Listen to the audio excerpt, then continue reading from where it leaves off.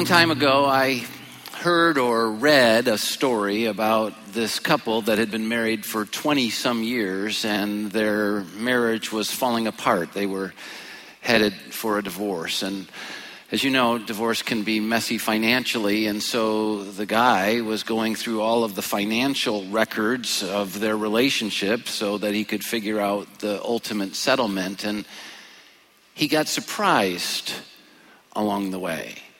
Because as he was digging through their financial history, he started building a pile of memories that started stirring him emotionally in ways that he hadn't been stirred for a long time. I mean, he literally found the canceled check. And for you younger people, a check was a little piece of paper that you used to put your name on and sign and stuff, and the bank would honor that. But, found a canceled check for the payment to the hotel for their honeymoon some 20 years ago. And it just, all those memories flooded back and the treasured moments of those particular days. And then found the check for the very first car that they purchased together. And I have memories of that with my wife Roxanne, that first car. It's a meaningful thing. Tons of memories come through with those kind of things. And so remembered that first car, and the emotions started stirring. And I found the check for the down payment for their very first home. And, a house is just a house until a relationship's formed inside and a family's built. And all the memories and the treasured moments of family that they had together started flooding to his mind. Then he actually found each of the checks to each of the hospitals where their kids were born. And, it just all started flooding together in a way that it hadn't for a long time. And his heart started welling up with the knowledge of what he really treasured. He treasured her. He treasured what they had. He treasured their family. And so he pushed aside all the things that they thought they had lost, and he started trying to rebuild the relationship with her. And in this particular case, it worked. And they didn't get divorced, but instead they went on to live a cherished and memorable life together. Now, I know, Northridge is a place for cynics, right? And so a bunch of you going, yeah, great sitcom. Doesn't work like that in real life. And it's too easy, too simple, doesn't solve like that. And I get it. There's so much involved in relationships and fracturing. But I guess it's the romantic side of me. And for those of you who don't know me well, I'm an unbelievable romantic that just loves a story like that. But here's the point I want you to see. Their financial records ultimately is what helped them to relive the treasured memories of their lives. And that's true in all of our lives. Do you realize it's our financial records that tell the true story of our lives? What we value, what we love, and the lifestyle that we've lived. It's our financial records. In fact, probably more than anything else, it's our financial records that bear out the true essence, the true nature of our relationship with God. Because whether you realize it or not, what we invest our financial treasure in is what we truly treasure. And here's the sad fact. In most people's lives, there's absolutely no sign that God is what they treasure, because God's nowhere seen in their financial records or statements. And you need to know this is a big deal. Very often it makes us uncomfortable to talk about money, to talk about the issues of giving and how it attaches to our lives. But if we're really making God the treasure of our lives, if we're really making God the primary pursuit of our lives, if we're really experiencing God's impact and touch in our lives, it will evidence itself in what we do with our earthly treasure, with our finances. Because here's the truth I want you to see this weekend. Genuine love expresses itself through generosity. Genuine love, when it's really there and in our lives, expresses itself through generosity. You can't be a parent and not know this, and I know not all of you are parents, but let me just tell you something. When I had kids, I had no question that I had to invest financially in them. It was a big deal. They're now all adults. I still have no question that I have to continue investing financially in them. I mean, and genuine love expresses itself that way. It really does. Look at God. God is a great example of this. John 3:16, for God so loved the world that he, yeah. A lot of you are saying, I will not buy into this talk. I don't care if it's true, God so loved the world, he gave. He couldn't help himself because genuine love expresses itself through generosity. He didn't give himself to us because we were so worthy. We were so compelling. Our love for him drew him in. He loved us, and so he couldn't help himself. He needed to give himself to us. He had to be generous because genuine love expresses itself through generosity. God so loved the world, he gave his one and only Son that whoever believes in him wouldn't perish but have eternal life. Love gives its best. 2 Corinthians 8:9, Jesus is a perfect example of this. For you know the grace of our Lord Jesus Christ, and that word grace is so big. It's the unconditional love. The fact that he was willing to sacrifice everything to give to us what we didn't deserve or earn. God's love. Jesus' love for us.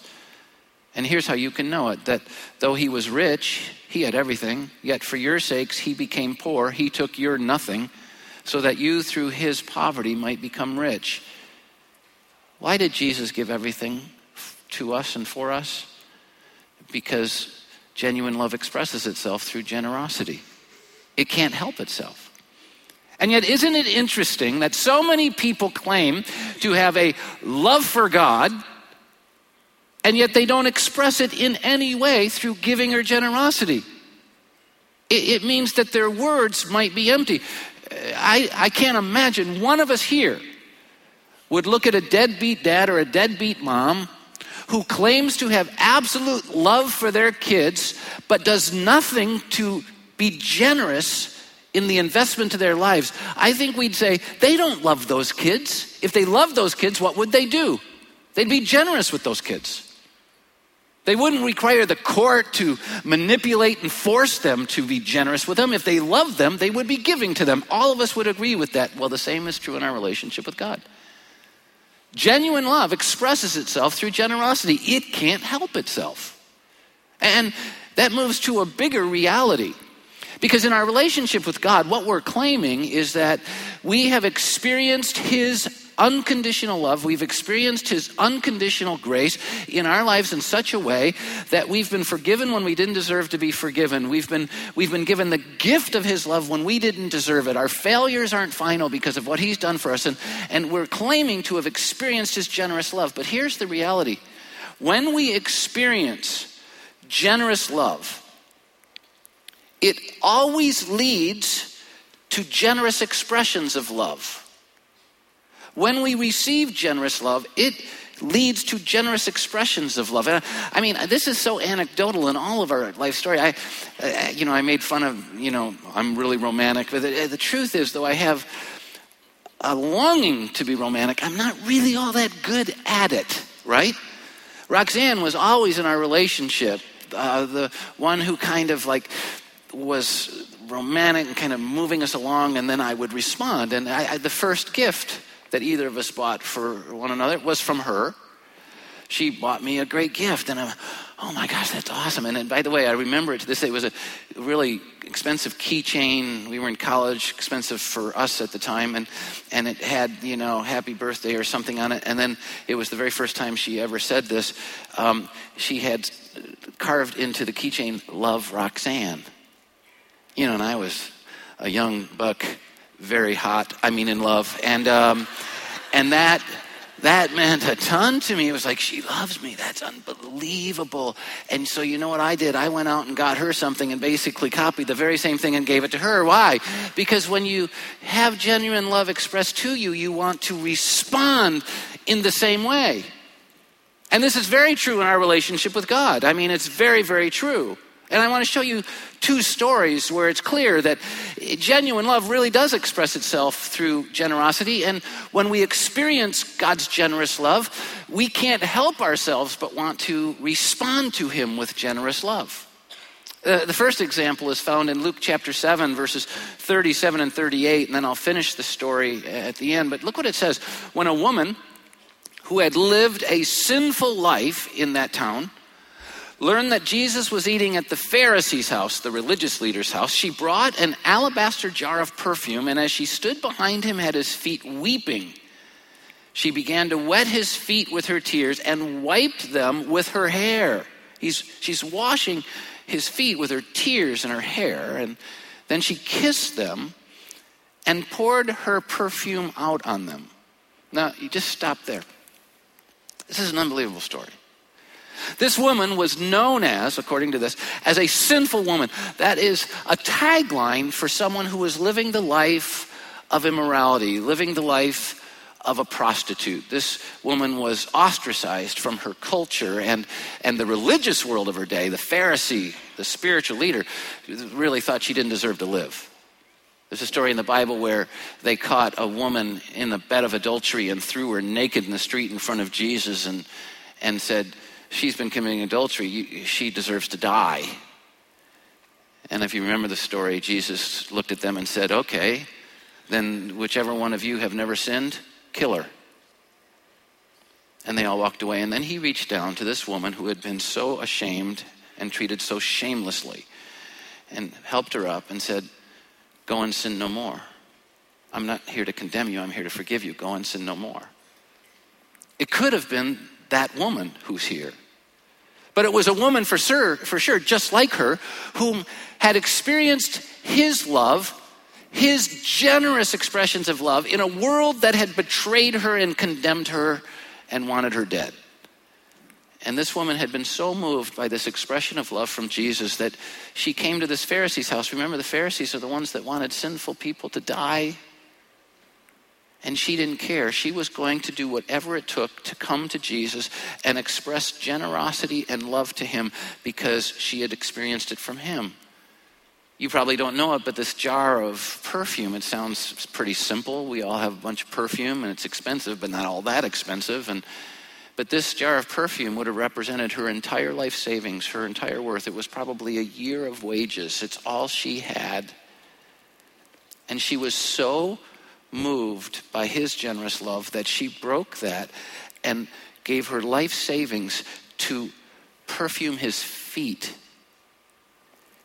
Other stories tell us that the disciples complained about the money being wasted, but in this setting, the Pharisee named Simon, who didn't treat Jesus very well, didn't treat him like a good host, didn't wash his feet, didn't do anything for him, actually was being cynical about him.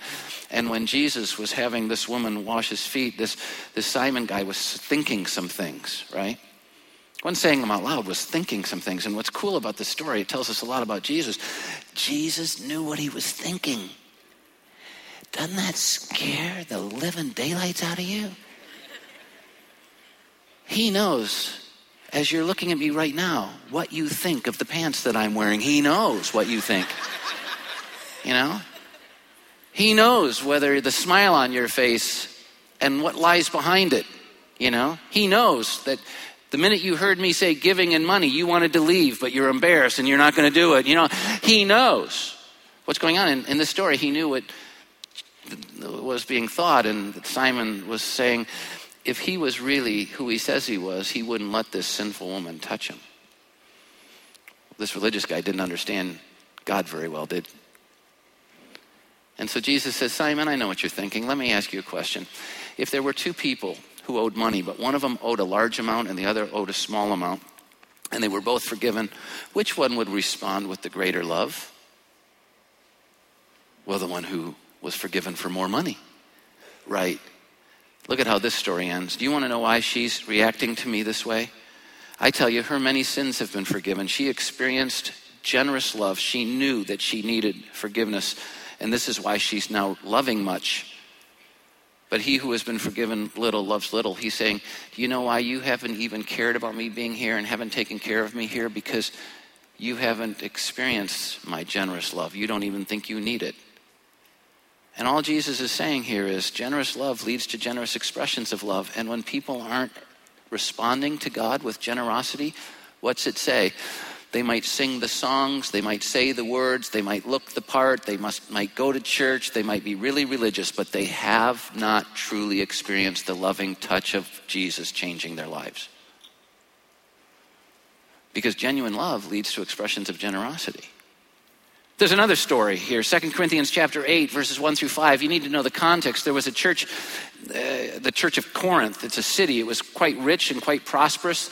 People had more than enough, and they had said they were going to give to people in need, but they didn't ultimately follow through. And so Paul decides to show them that if they really loved Jesus, they would be generous, because anyone who's truly experienced the loving touch of God really does become generous. And so he shows them the Macedonian churches. Look what it says in 2 Corinthians 8. And now, brothers, we want you to know about the grace that God has given the Macedonian churches.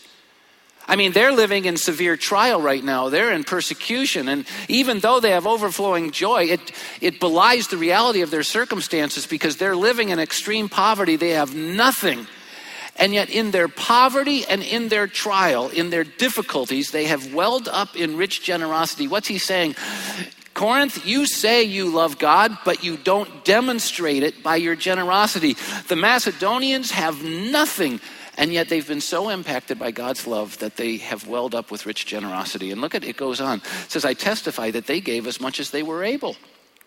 And they gave beyond their ability, even more than their ability. And they did it entirely on their own, not because they had to, but because they wanted to. They had experienced generous love. They wanted to express it. And so they urgently pleaded with us, Paul says, for the privilege of sharing in this service to the saints. Why did they have to plead with Paul? Well, because Paul said, you guys are poor. You guys are giving too much. You can't give this much. And they literally pleaded with him to take their offering. Now, can I just step out of the passage just for a minute and give you a little aside? I've been a pastor for 3 decades. 3 decades. I've never had one person come and beg me to take more of their money. Not one. Ever. Now, if you'd like to change that, I'll be glad to meet you after the service. Please take more. But that's just never happened. Step back into the story. And they did not do as we expected, but they gave themselves first to the Lord and then to us in keeping with God's will. Now that's interesting. He says, it's not a big thing that they gave this generous offering, because they've already given their entire lives. Because of Jesus' generous forgiveness and grace in their lives, they responded by saying, I'm going to give you my entire life. And if you've given your entire life, money is not a big deal, right? Isn't it interesting that there are people who say, I've given him my entire life, but he can't have a dime? I mean, that's dishonest, because genuine love leads to expressions of generosity. When we've experienced his generous love, we express generosity back. The Bible's filled with this truth, but, there's an application to us, right? It's very interesting. I've been teaching for a very long time, and I've learned to kind of read people, and you're really being quiet right now. Like, you don't want me to know you're here, right? I look at people when I talk. I mean, I'm having a conversation with people, and every time I look, it's like people, they don't want to get eye contact. There's an application to this truth. If we are genuinely experiencing God's love, if we have experienced his love in our lives, if we are experiencing his love in our lives, if we genuinely love him. I mean, the Pharisee said he loved God, but he didn't really, because he wasn't generous at all in his expressions of love. But if we really love God, then this is the reality. We should be showing it by our generosity. In fact, if we are genuinely experiencing his love, and if we genuinely love him, we won't be able to help ourselves. We're going to show it by our generosity. So here's the question. Are you? I mean, look at Matthew 7, 18 and 20. These are the words of Jesus. A good tree cannot bear bad fruit. A bad tree cannot bear good fruit. So by your fruit, you'll recognize them. Now, you might go, what's that have to do with anything? Well, it's simple. A good tree bears good fruit. does a good tree bear selfishness, or does a good tree bear generosity? You don't even want to say it out loud, do you? I get it. Because the minute we say it, it's self-indicting. But a good tree bears not selfishness. That's not good. It bears generosity. A bad tree bears selfishness. It's all about me, invested in self. It doesn't bear. And so what Jesus is saying, look, a good tree can't do anything but bear the fruit of generosity. It can't help itself. But a bad tree can't do anything but invest in itself, be selfish, because it's a bad tree. And then it says, so by a person's fruit, you'll be able to recognize them. Not by their words. Oh yeah, I love God. I love God so much. Watch my hands raise when we sing. I mean, that's easy. But by their fruit, you'll recognize them. Are they generous or not? You'll know whether they've experienced genuine love for God or not. And so we'll be able to do it to ourselves. But it's really hard to apply it to ourselves, right? We're all falling short in this area in certain places. I know I am. And, most of us have experienced betrayal in life. In fact, if we're honest, all of us have experienced betrayal in life. And you know what betrayal leads to? It leads to betrayal, right? Betrayal leads to retaliation, to payback. And that's where most people are. And most people can't break through with generosity because they feel like life has robbed them and God has robbed them and people have robbed them. And so they're going to make up for it by, payback, giving themselves. But genuine love changes that. Genuine love changes our heart. So now we don't want to pay back. We want to pay forward. We want to be giving forward. Right? So here's what I'm going to do. Since it's so hard to start out by applying it to ourselves, I want to apply it to others. And so this is going to be a really neat 10, 15-minute run. And I'm going to tell you right up front, I'm not asking you to judge yourself for the next 10, 15 minutes, all right? Don't judge yourself. Let yourself off the hook. It's all good. Breathe, okay? What I'm going to let you do is what religious people love to do. I'm going to ask you for the next 15 minutes to stand in judgment of a bunch of other people. Isn't that awesome? I mean, the pastor is asking you, don't judge yourself. Let's judge others. Woohoo! Okay, we're going to have some fun. And I'm going to give you 4 test cases. And I'm going to ask you to stand in judgment of these people. Now, the reason it's wrong for us to judge each other is because we don't know what's going on in each other. You don't know my heart. I don't know your heart. We don't know the circumstances and everything. So if we stood in judgment, we're going to get it wrong. But God's given us 4 stories where he's given us the inside look. We know what's going on inside, outside, around them. We know the answer. So we have every right to judge these people. And I want you to judge them harshly, okay? 4 tests. And this is the judgment question.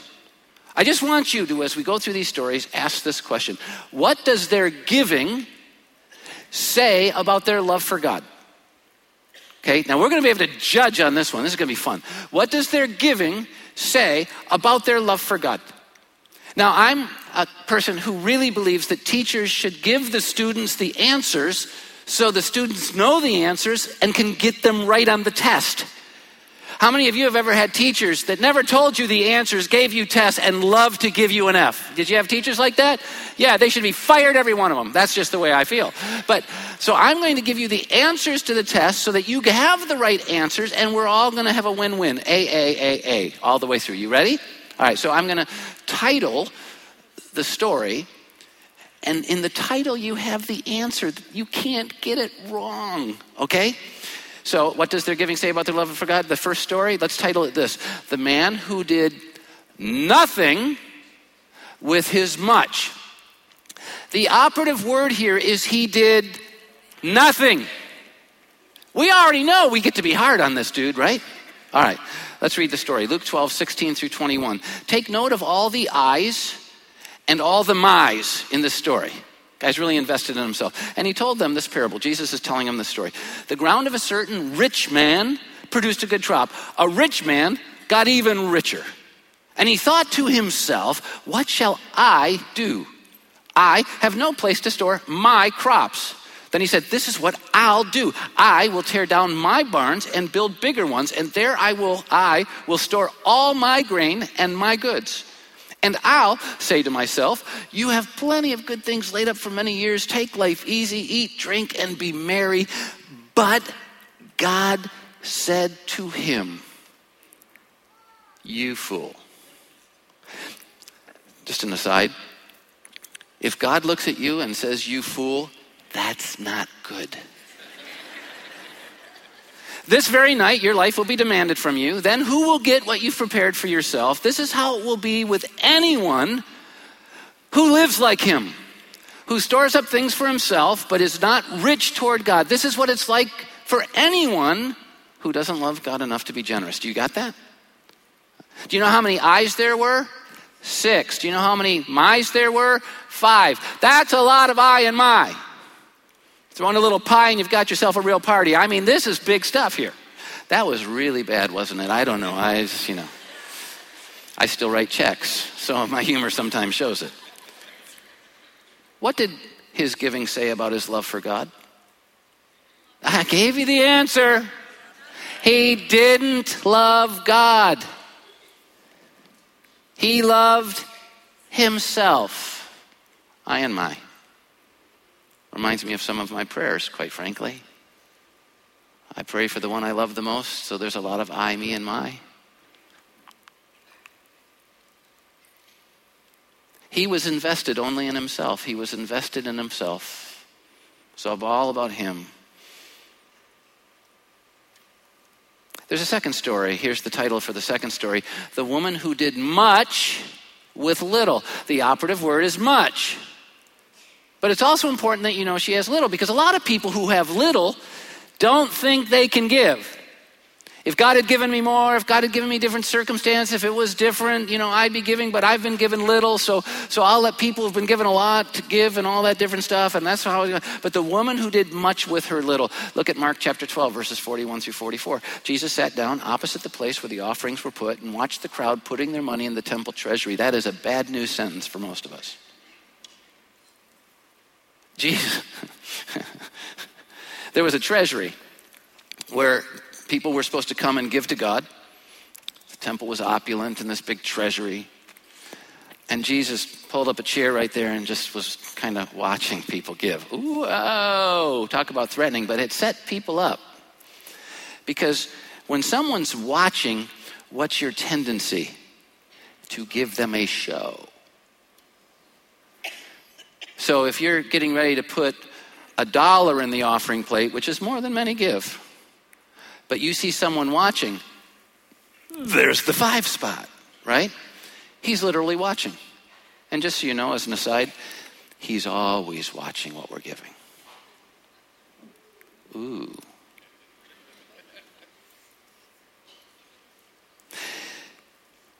Many rich people threw in large amounts. But a poor widow came and put in 2 very small copper coins worth only a fraction of a penny. Let me give you an object lesson. We did a video. One of our team members from Israel bought some ancient coins. These are the real deal from the Holy Land, and they're going to show you. They're different sizes and shapes. They were made of real metal. The heavier they were, like that big silver one there, the more valuable. And then the smaller they are, the less valuable. Those little 2, those are mites, less than a fraction of a penny. This is what the lady threw in to the offering, 2 mites. So rich people were throwing in their big silver coins worth tons of money. And, this is easy. I mean, the bigger the coin, the heavier the coin, the more it makes noise. Just see if you can hear this. Ready? Could you hear that? Now, I know you guys who sit up in the balcony don't think I can see you. I can. But I bet you can hear this, right? Can you hear that up in the balcony? Yeah, sure you can. Now, here's the mite. About the size of my shirt button here. Very, very thin. Not even room to carve on it. Here's that. All right, what's more impressive? Yeah. Now, if no one's watching, this is what makes me feel good when I'm giving. But if someone's watching, this makes me feel good. Right? Everyone was throwing in these big coins. Boom, boom, boom, boom. Then this lady comes and she throws in these 2 mites. All right, now, here's the thing. No one was impressed. I mean, come on. How pitiful is that? A couple of pennies. It's not even going to buy bread for anyone. Who cares? What a loser. She must not love God much. But then the story continues. It's pretty interesting. calling his disciples to him, Jesus said, I'm going to tell you something that you don't know. I'm going to tell you the truth. This poor widow has put more into the treasury than all the others. They gave out of their wealth, but she out of her poverty put in everything. How much? Everything. All she had to live on. It's all she had in the world, she put it in there. There's so much in this. First of all, can I just say, I've never given every penny I have. Never. I feel like I'm a sacrificial giver. I feel like I've stepped out and been generous. I've never even come close to giving everything I have. She's amazing. It didn't look impressive, but it was impressive. When was the last time you think Jesus called all of his disciples over to show them what you were doing? Genuine love expresses itself differently. It expresses itself in generosity, and she was as generous as she could be. What did her giving say about her love for God? She loved him with her whole heart, mind, soul, and strength. You really want to know the truth about her? The rich fool was fully invested in himself. She was fully invested in God. She was all in. And you say, how could she give it all? She knew where it came from.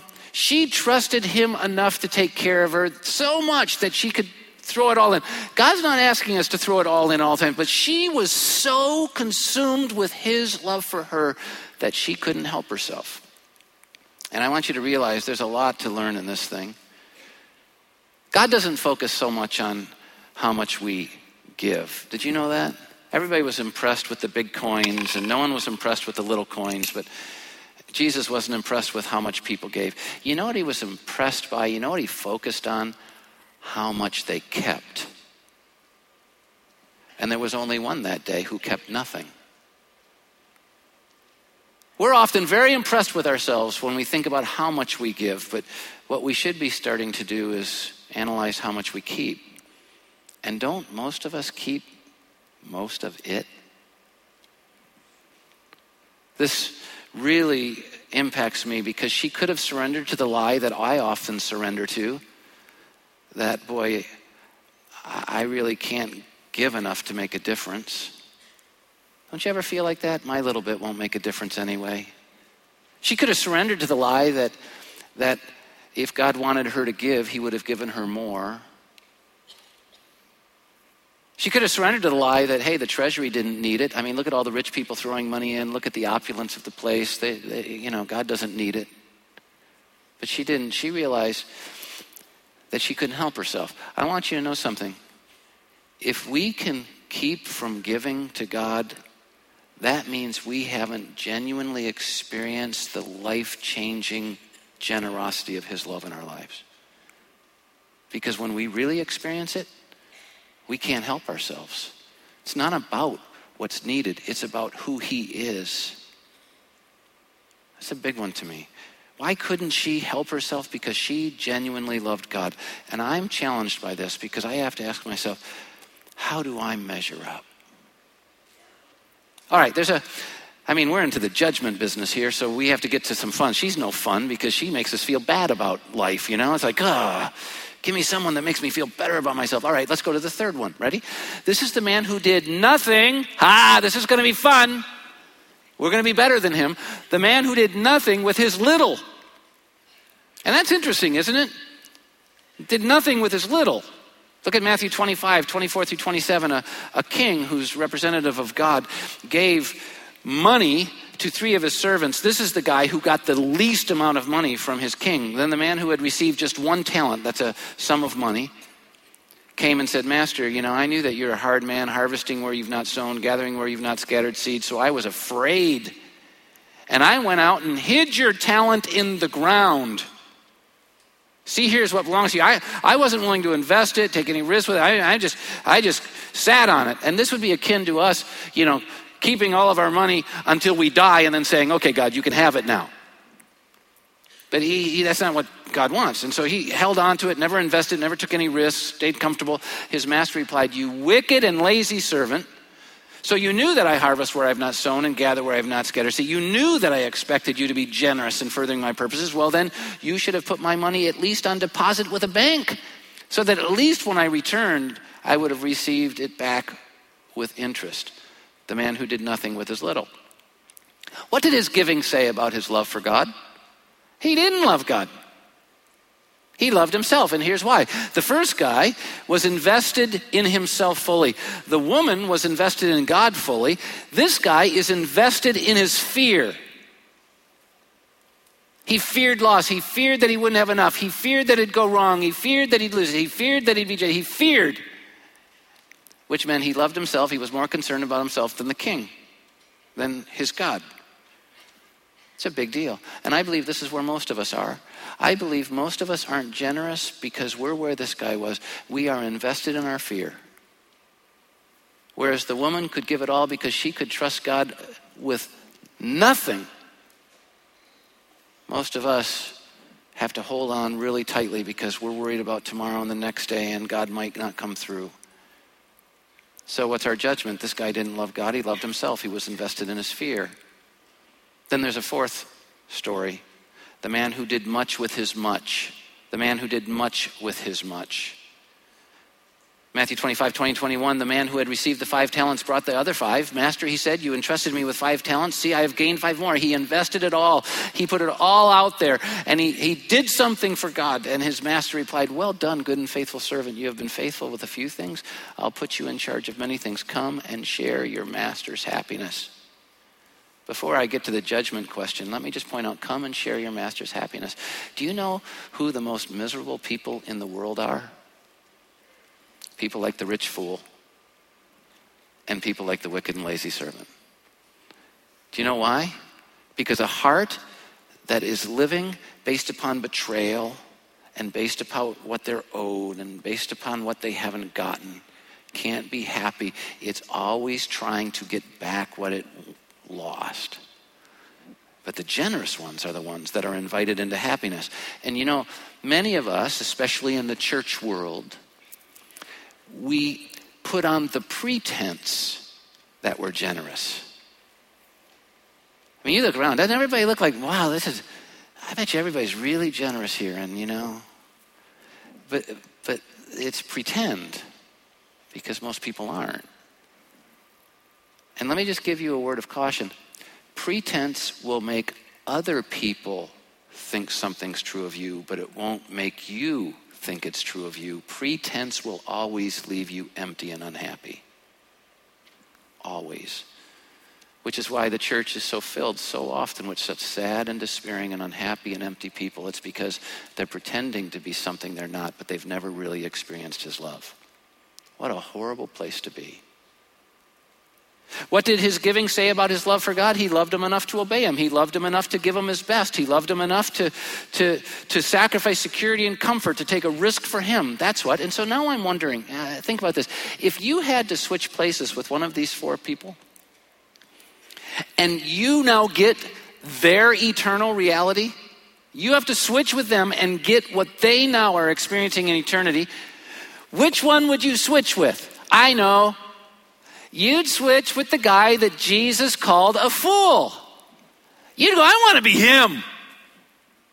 No, you wouldn't. And yet, isn't it interesting? Most of us are living like the fool. Most of us are taking in an I and my and me, and we're very invested in ourselves, not invested in anyone else or generosity. So isn't it interesting? We wouldn't switch places with him now, but we're living like he did when he was here. Would you switch places with the wicked and lazy servant? No. And yet, isn't it interesting? Most of us are sitting on and keeping buried all this stuff, not willing to step out and take a risk. We're invested in our fear. We're living like him, but we wouldn't switch places with him. Isn't that the stupidest thing you've ever heard in your life? And yet we're doing it. We would want to switch places with the 2 who did right. And here's the neat thing. We don't have to switch places with them. But we are going to be like them. Who are you most like? So let me ask you the question. Okay, we have to stop judging other people. And it's time to evaluate ourselves.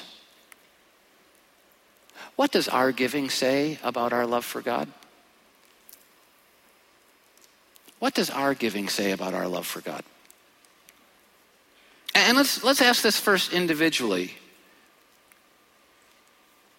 Look what Jesus said in John 13:35. By this, all men will know that you're my disciples if you vote Republican in the upcoming election. Oh, wait a minute. It's not in the Bible. Well, I've heard that preached and talked about. I hear Christians talking about that all the time. It's not even in the Bible. By this, all men will know that you're my disciples. If you vote Democrat, everyone knows you have to be progressive if you love people. Do you know there are some Christians who believe that the test of your Christianity is whether you watch Fox News or MSNBC? Bull roar. By this, all men will know that you're my disciples if you love one another. And love expresses itself how? Through generosity. It's easier to vote than it is to love, friends. So what does our giving say about our love for God as individuals? Does your giving prove that you've experienced the life-transforming grace of Jesus Christ in your life? Or are you like Simon the Pharisee saying, I'm glad I'm not like that sinful woman?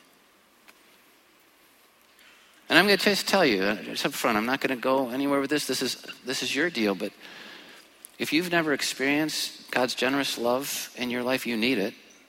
All of us have sinned and fall short of God's glory. Every one of us has fallen short. This is why Jesus came and died for us. God so loved the world, he gave his son, that if you believe on him. And I just encourage you, if you want to start experiencing life like you long for, put your faith in Jesus. Take that step. It's something that only you can do. And if you do take that step, let us know. We give you a program when you come in here, and there's a connection card inside, and there's a place where you can tell us that you prayed to receive Jesus. Let us know. But where are you in your giving? And what does it say about your love for God? And isn't it interesting how it was so much easier when we were judging other people? I have no problem judging the fool. Pity the fool, right? That's how old I am, by the way. I had no problem judging the wicked and lazy servant. He's a loser. Put a big L on his head. Boom, boom, boom.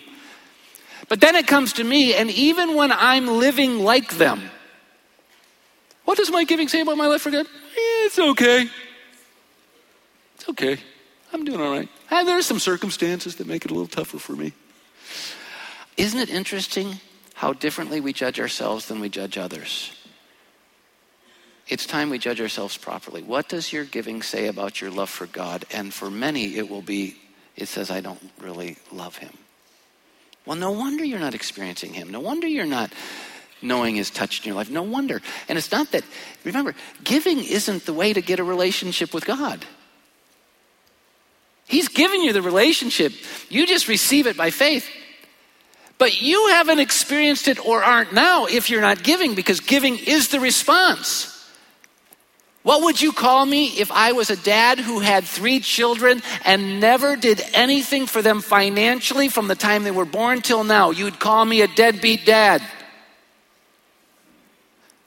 What do you call a believer who never gives anything to God? A dead bit believer. Dead beat. Or bit. They both work. You dead bit beat.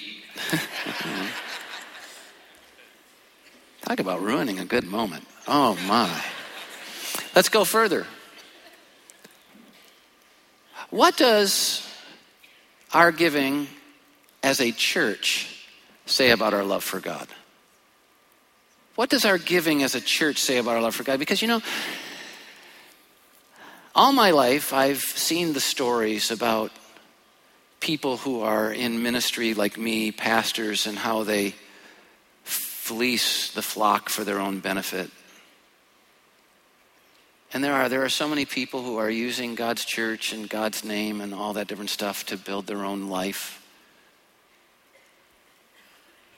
I'm ashamed of that really happens, but it does. There are churches that are all about themselves and just building parks and recreation for the middle class and doing nothing to really show God's compassion to the world. And we see those all over the place. And you could look at this place and say, well, this place is all about itself. No, it's not. You know what I'm most proud about this place? I'm most proud that this place isn't about building up its own kingdom and its own stuff. It's not about, us few. It's about showing his compassion to the world. We don't talk about it a lot because when we talk about it, it sounds like we're bragging, and we don't like that, but it's important for you to know. Our local church, you know who we reach? We reach hurting and broken and flawed people. That's who we reach at Northridge. We don't reach religious stars. They don't even like us. Do you know why the pastor of this church, me, is so broken and flawed and messed up?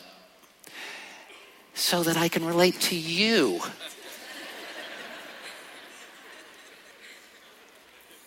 Northridge is like an ER for brokenness. And everything we're about is about investing his compassion and love in every way, in service and in finances. I mean, I don't know if you know this, but we have ministries to the military veterans and their families, to single parents, to married parents, to individuals whom we mentor, and marriage mentors. We do ministry to elders who can't support themselves or get out and do anything. We have elder care ministry. We have job seekers programs and grief support and divorce recovery and divorce care.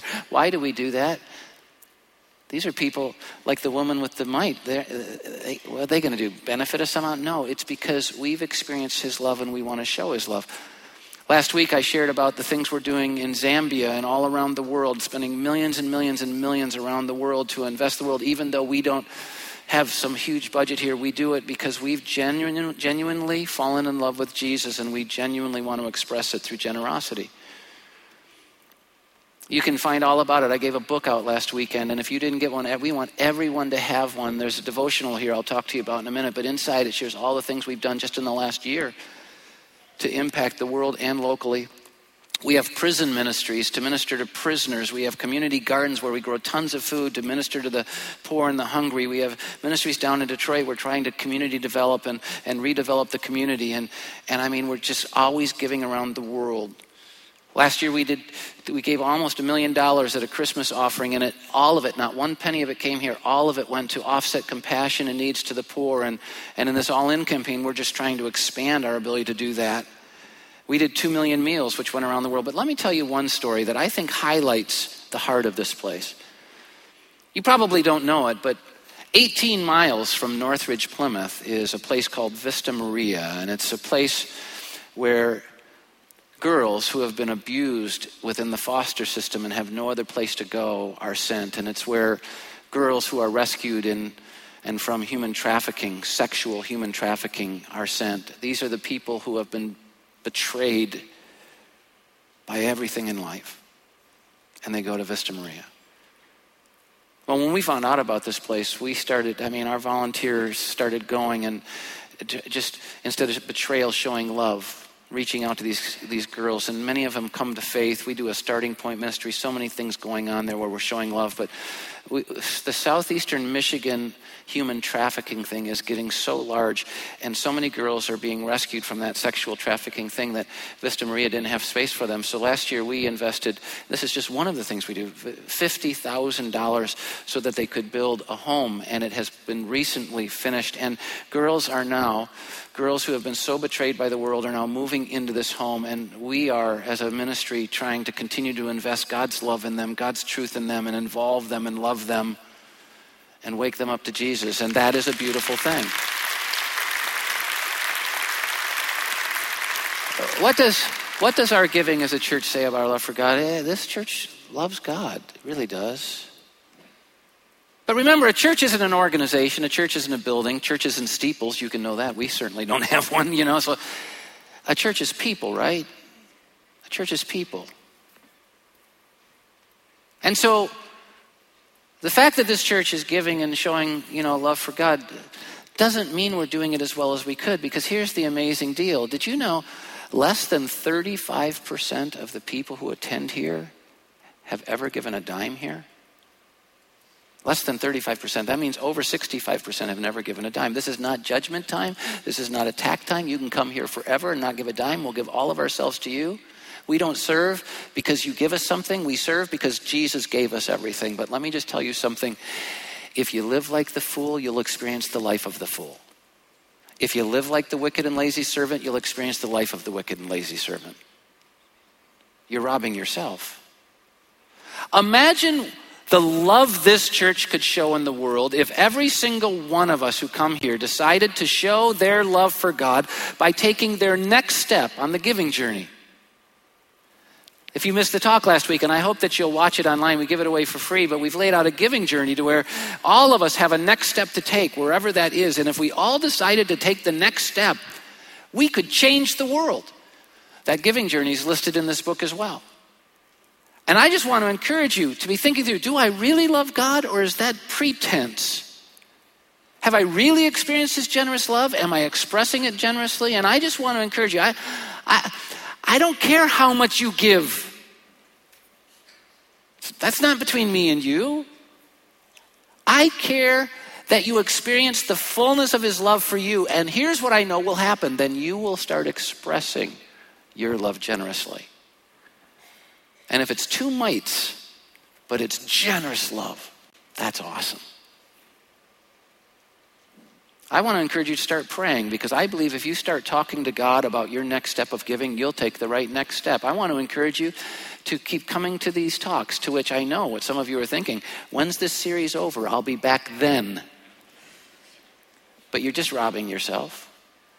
Keep engaging these truths, because the truth can set you free. I want to encourage you, if you didn't get one of these, our guest services in the lobby of all 4 of our church campuses, they have these. You can get one for every person, not just one per family. And we spent about 3 months writing devotionals, 4 weeks of devotionals that are life-changing. We've already had social media interaction with people who are going through it. It's really impacting their life. Get these. Be faithful to those devotionals. Let God speak into your life. And I want to encourage you to be praying for Northridge. Why? Because the world needs to see a place that loves Jesus so much they're willing to share it with compassion around the world. Do you know most people don't believe in Jesus because they're not seeing it? Wouldn't it be great if God so loved the world and the world knows it because Northridge decided it would love God? It would change us. Here's how I want to end. Jesus was asked, what's the greatest command? I mean, what's the big deal? Matthew 22, verse 37, Jesus replied, love the Lord your God with all your heart and with all your soul and with all your mind. Kind of reminds me of the lady with the mites, right? Love God with all your heart. This is the first and greatest commandment. Interesting, but he didn't stop with just the one. He said, and the second is like it. Love your neighbor as yourself. Everything that God has ever commanded stems from those 2. How come he had to give a second? He was just asked for 1. Love God with all your heart. Leave it at that. No, the second's just like it. Got to love your neighbor yourself. Do you know why he had to throw in the second? Because he knew this. When you love God with all your heart, you can't help yourself but show that love to others generously. And so I know if I'm really loving God with my whole heart, if I can step out and love others generously. But if I can't, maybe it's not true. Let me ask you a question now. Forget about the fool. Forget about the one with the mite. What does your giving say about your love for God? Do you love him with all your heart? In the beginning, I told you the story of a woman and a man who were getting a divorce. But that wasn't their ultimate story. Their ultimate story was they then got back together and built their life. In other words, their failure wasn't final. And you know what the good news is? All of us have failed on this issue of generosity and giving. I have failed big time in this area in the past. But here's the good news. Our failure doesn't have to be final. Do you realize we can go from selfish and foolish to generous in one choice? Here's the conclusion. We can't go all in on the great command until we go all in on giving. But when we go all in on the great command to love God, to love others, because we go all in on giving, do you know what happens? God looks at us and says, well done. Come and share in my happiness. Now that sounds like a decision worth making. I hope you will. We'll see you next time. Thanks, everybody.